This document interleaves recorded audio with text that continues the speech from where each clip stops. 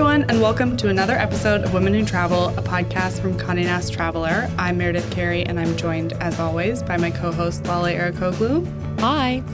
Today, we're joined also by Lori Woolever, a travel writer and cookbook author. Lori spent more than a decade as an assistant and collaborator to the late Anthony Bourdain.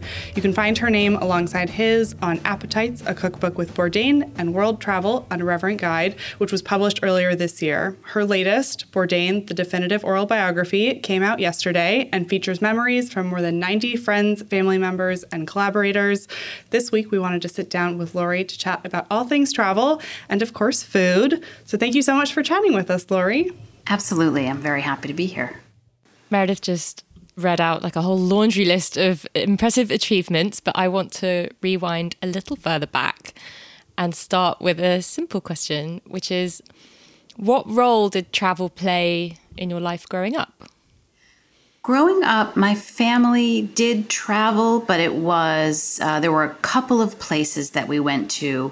And one of those was up to Lake Ontario. So I grew up outside of Syracuse, and my grandparents had a little cabin on Lake Ontario. So that was a consistent place that we would go to. So that's maybe a 2.5-hour car ride, which as a little kid felt like a very long journey.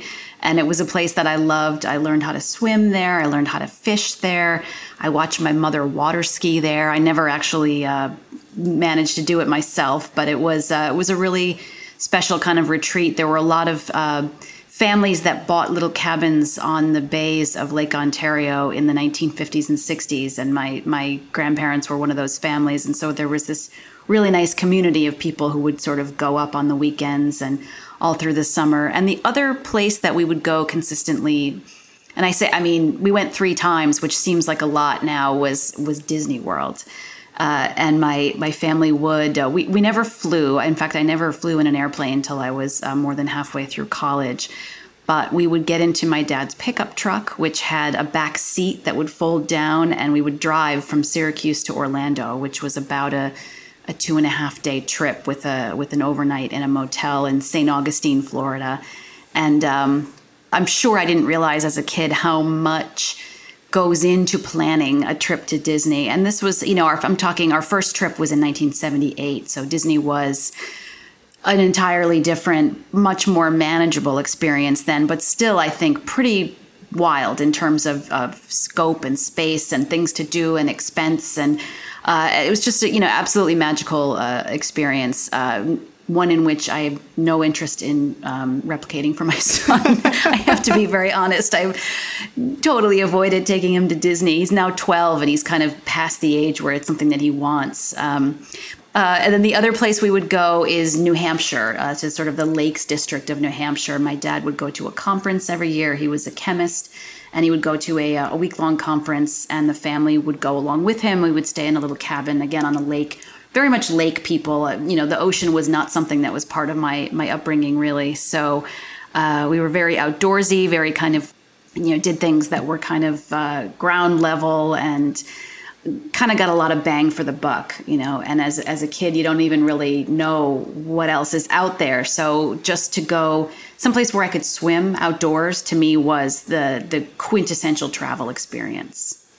Do you think as you got older, and you started being more independent and, moving into your 20s, 30s, was travel a slow creep, or was it a conscious decision?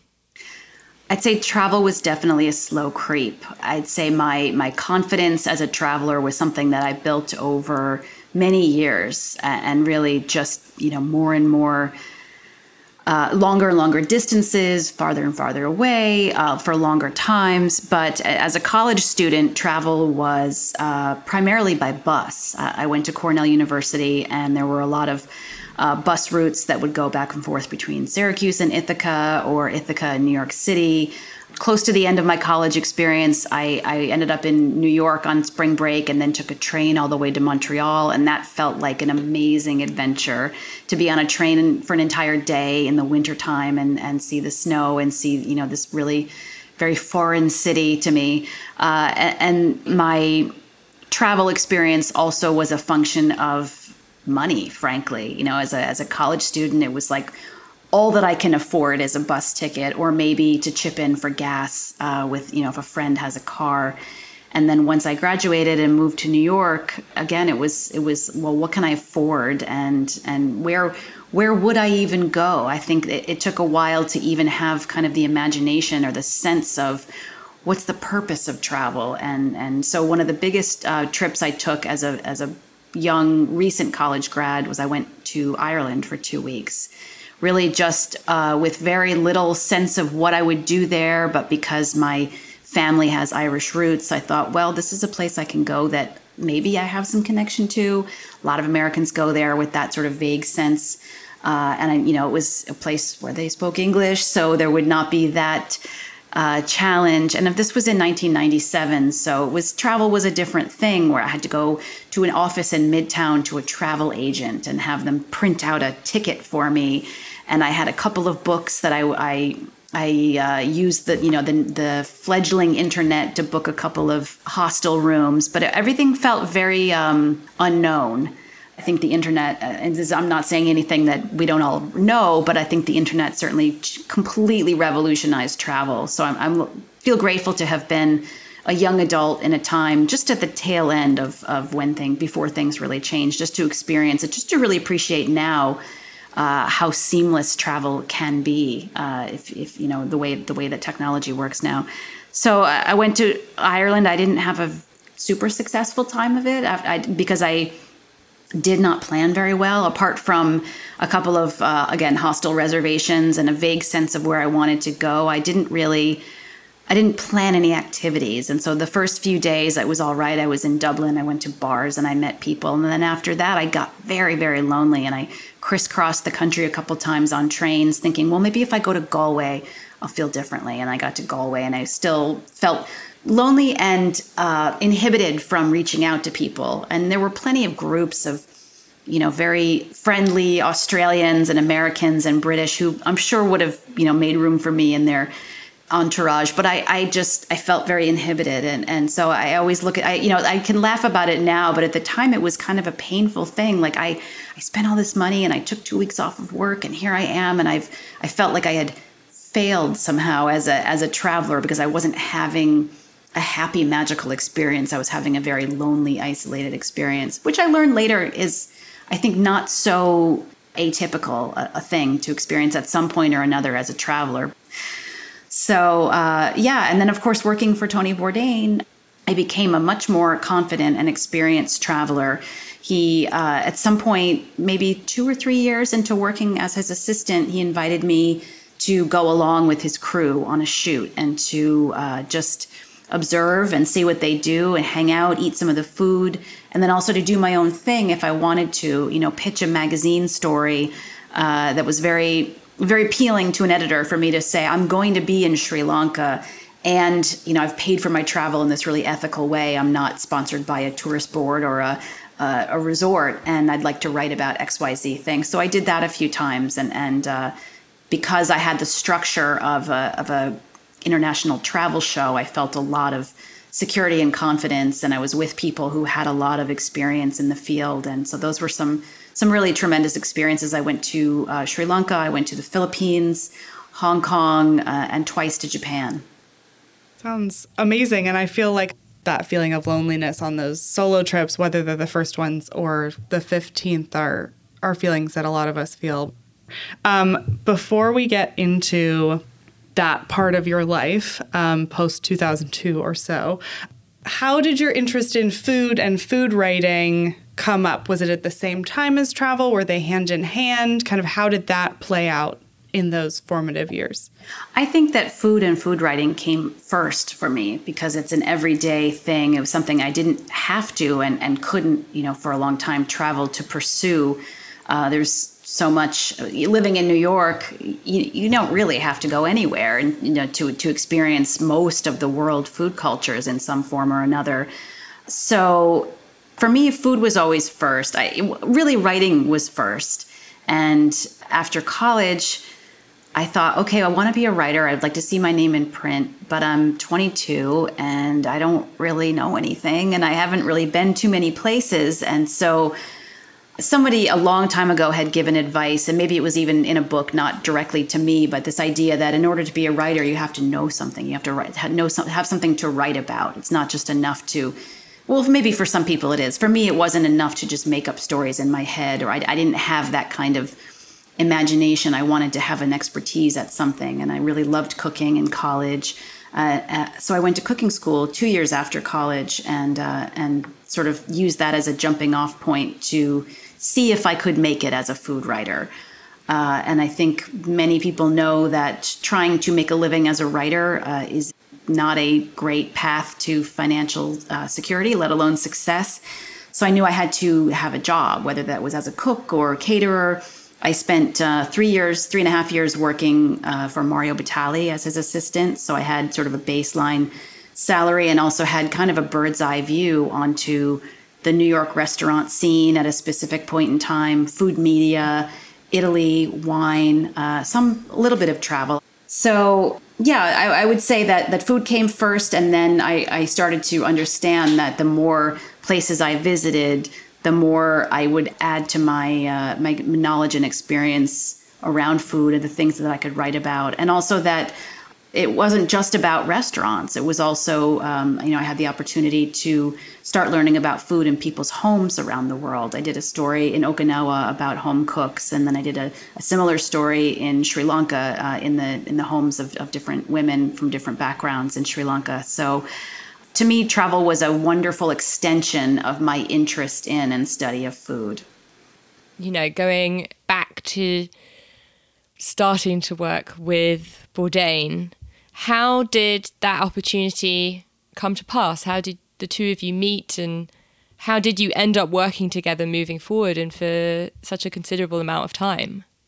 So working for Mario Batali, I did a lot of recipe editing and testing for books, and I had also started my own food writing career for magazines. So I had a lot of experience with recipe editing and testing. During that time, Tony published Kitchen Confidential, which was the memoir, nonfiction look at the restaurant business and his life, which sort of broke him out into the popular consciousness. He and Mario became friends, and Tony asked Mario if he could recommend somebody that might be able to help him with his first cookbook, which was called Anthony Bourdain's Leal Cookbook. So Mario recommended me because of the work I had done for him. Tony hired me sight unseen based on Mario's recommendation.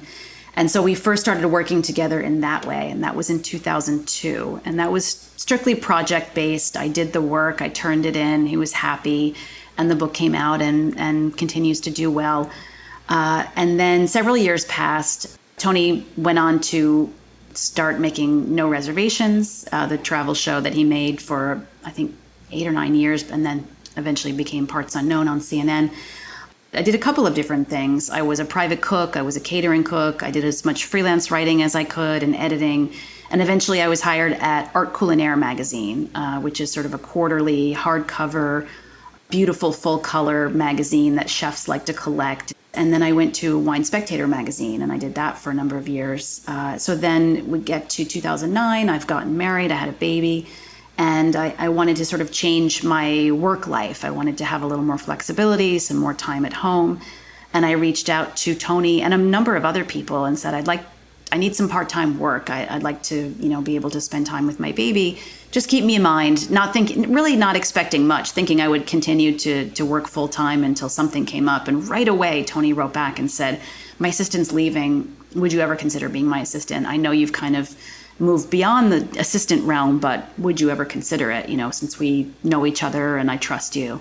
So I said yes. I knew that it was a great opportunity, even though it was not exactly the work that I had been doing and not the track that I saw myself on. For me, it was what a great opportunity to work with someone who I know is loyal and generous and, somebody that I just want to be aligned with.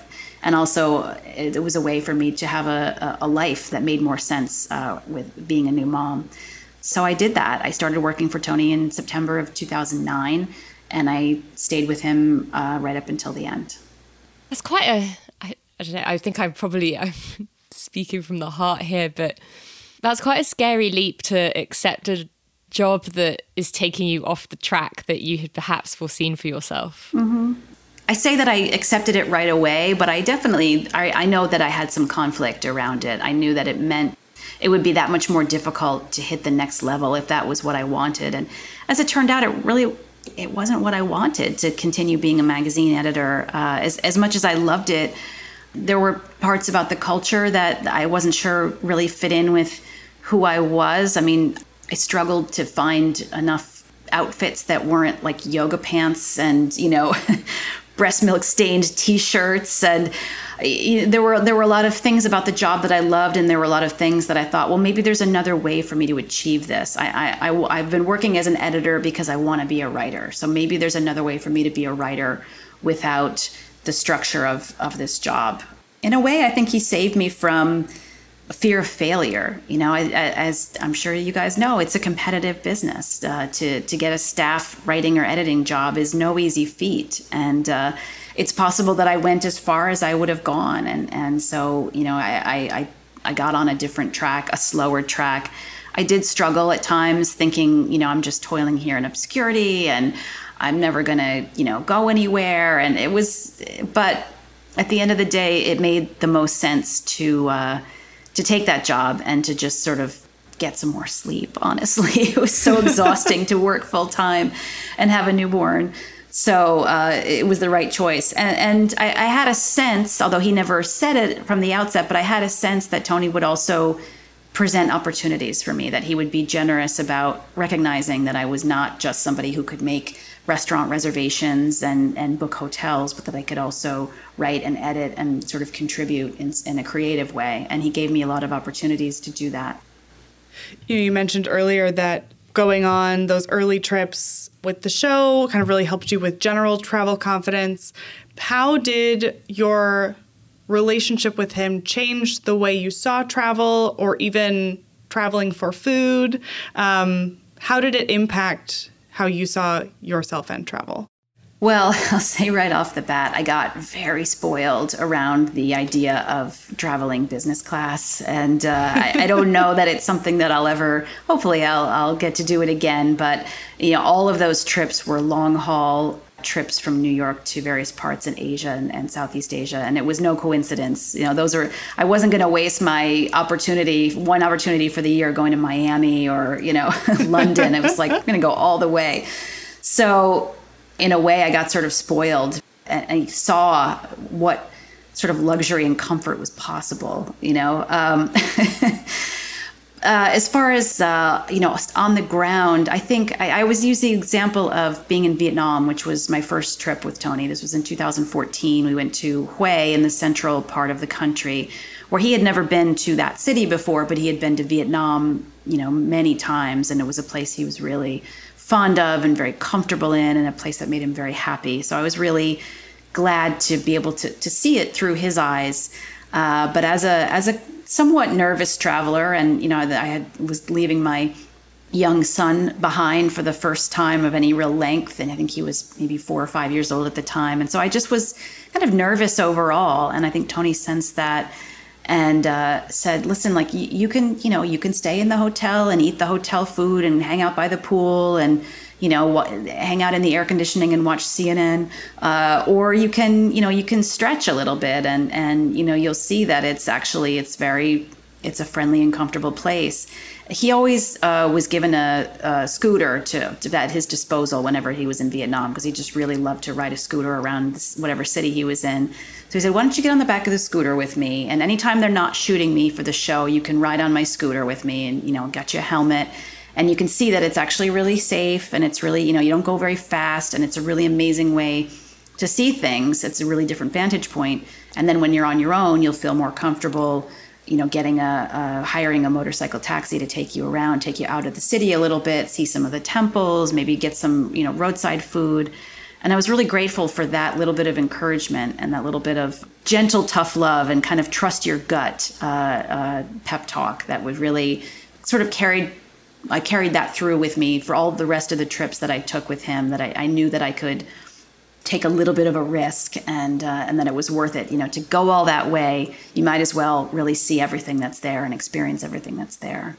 What were those scooter rides like?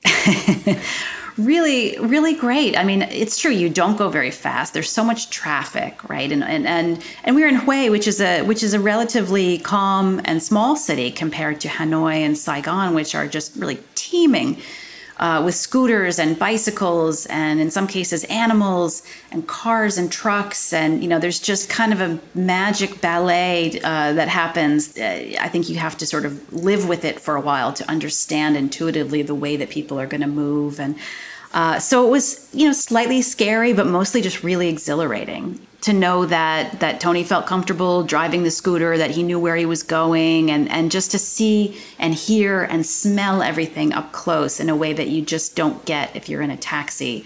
It was really, it was very intoxicating.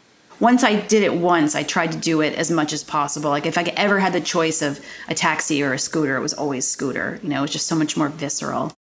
Just hearing you describe those scooter rides is so seductive, and watching Parts Unknown and No Reservations, I think everyone sort of felt like they knew Tony and fell in love with the way that he travels and traveled. But it took a whole team to make those shows. And clearly you were very, very involved in the way that he traveled and the way that he moved around the world and what was produced out of those experiences. What do you think your own experiences brought to the show? And also, how do you think you've come to define yourself as a traveler now you've had so many more of those experiences? Well, to be clear, I wasn't a part of the production crew. So I think my influence was not so much on the way the show was made but more making sure that Tony was comfortable, that his preferences and his needs were communicated to the pre-production staff, that the director and the producer in the field could come to me with questions or concerns. They had a lot of direct communication as well. I don't want to make it sound like he was one of those guys that was like, don't look me in the eye, talk to my assistant. He was very, he wasn't like that. But I definitely function as a kind of a second layer just to make sure that he was getting what he needed and wanted, that he went through a very intense phase of practicing jujitsu. So a lot of times it was up to me to find the jujitsu gym wherever he was. Sometimes it was in, Dakar or, Madagascar. I mean, really far-flung places that you could always find, if not an exact jujitsu gym, then maybe a karate studio, or maybe just a gym where he could go and roll around and wrestle with one of the crew guys just to get his gers out, So I would say that I was definitely a supporting role for Tony in particular. And then as far as those experiences and watching and learning from him, again, I think it's that trusting your gut and taking little risks, or sometimes big risks, depending on what the situation is. But just recognizing how much more there is outside the hotel, outside the sort of, the main tourist drag, but also not beating oneself up or not looking at it as a failure if you want to sit by the hotel pool. Like a nice hotel pool is a really nice experience. If you want to have the buffet breakfast at the hotel, like that's a peak experience. And Tony loved that, and I think he was careful to say about himself too, that, he traveled for work and he traveled for a living, and that he was not ashamed to say that when he was traveling with his family, it was, go to the Miami, check into the Raleigh and hang out by the pool for 5 days and order cheeseburgers and watch movies on cable in the hotel room. Like that was as much a valid travel experience for him as, being out looking for the perfect bowl of bun bo hui in the Central Market and in Hue, or wherever it was, looking for the thing, which is the more kind of quintessential Bourdain experience that people think of. But it made me feel better, to know that it's all valid. And sometimes you're tired and you miss your home and you want the comfort of a cheeseburger, a room service cheeseburger in a hotel room, and that's okay too. So throughout the pandemic, I've really found myself going back and watching a lot of the travel shows that I grew up on, watching old No Reservations episodes, old Samantha Brown episodes, and using them as like both an escape and also hopefully a form of inspiration for future trips. A lot has changed in the travel space in the last 18 months.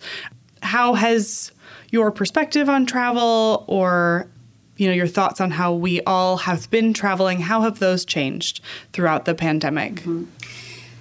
I think before the pandemic, I got a little nonchalant about how easy it was to travel. And I think social media, Instagram in particular, made it seem like everyone was traveling all the time. And it felt almost like a competitive sport, you only went to Japan this year. I went to Japan and India and Hawaii. There was this it just became so, I don't want to say not special, but almost kind of like a regular thing. Maybe it's just my feed, but it felt more normal than not to constantly be on the road or see people constantly on the road. And so then suddenly when all of that was on pause for a long period of time, I think it gave us all a chance to sort of think about, well, why are we traveling? Why do we travel so much? What's the valuable experience? And are we doing it for clout, or are we doing it because we really are having meaningful experiences once we get there? And I know I am as guilty as anyone else as trying to get the picture and trying to get the weird thing and the cool thing for Instagram.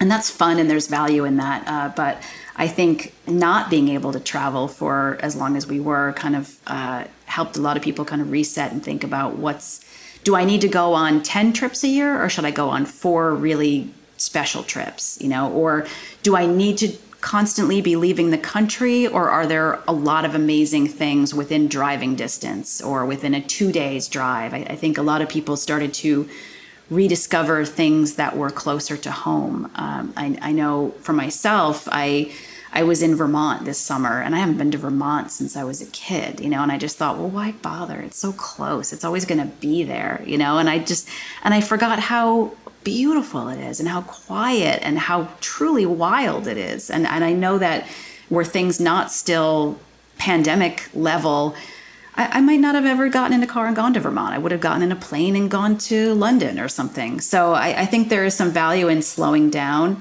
But I think also not being able to travel for as long as we did made people really appreciate how transformative it is. And when you do that moment, I know for me, when I get to the airport and get through security, and then I'm at my gate, I feel like I'm already gone. I'm already in the country that I'm on my way to. And there's that unbelievable relief of kind of letting everything go. Whatever is at home, it doesn't matter. You're on the other side of things. You are going away, and it's so, I find it very easy to kind of relax into that. So I think that the appreciation for that, the transformative aspect of travel became that much more heightened when we couldn't have it, and it's made people really eager to pursue that feeling again. If people want to keep up with your travels or your work, where can they find you on the internet? Well, I waste several hours a day on Instagram. I'm on Instagram at Lori Wooliver. It's just my first and last name. And the same handle on Twitter, where I'm less active, but I will occasionally pop up, mostly to make jokes or to retweet somebody that's funnier than me. And I have a website where I've collected travel and food writing over the past several years, and that's loriwooliver.com. Amazing. And you can find Lori's latest, Bourdain, The Definitive Oral Biography, at your local indie bookstore now. You can find me at Oh Hey There Mare. Me at Lale Hannah. Be sure to follow Women Who Travel on Instagram at Women Who Travel and sign up for our bi-weekly newsletter. Links to both of those and Lori's latest book will be in the show notes. Thanks so much for joining us, Lori, and we'll talk to everyone else next week.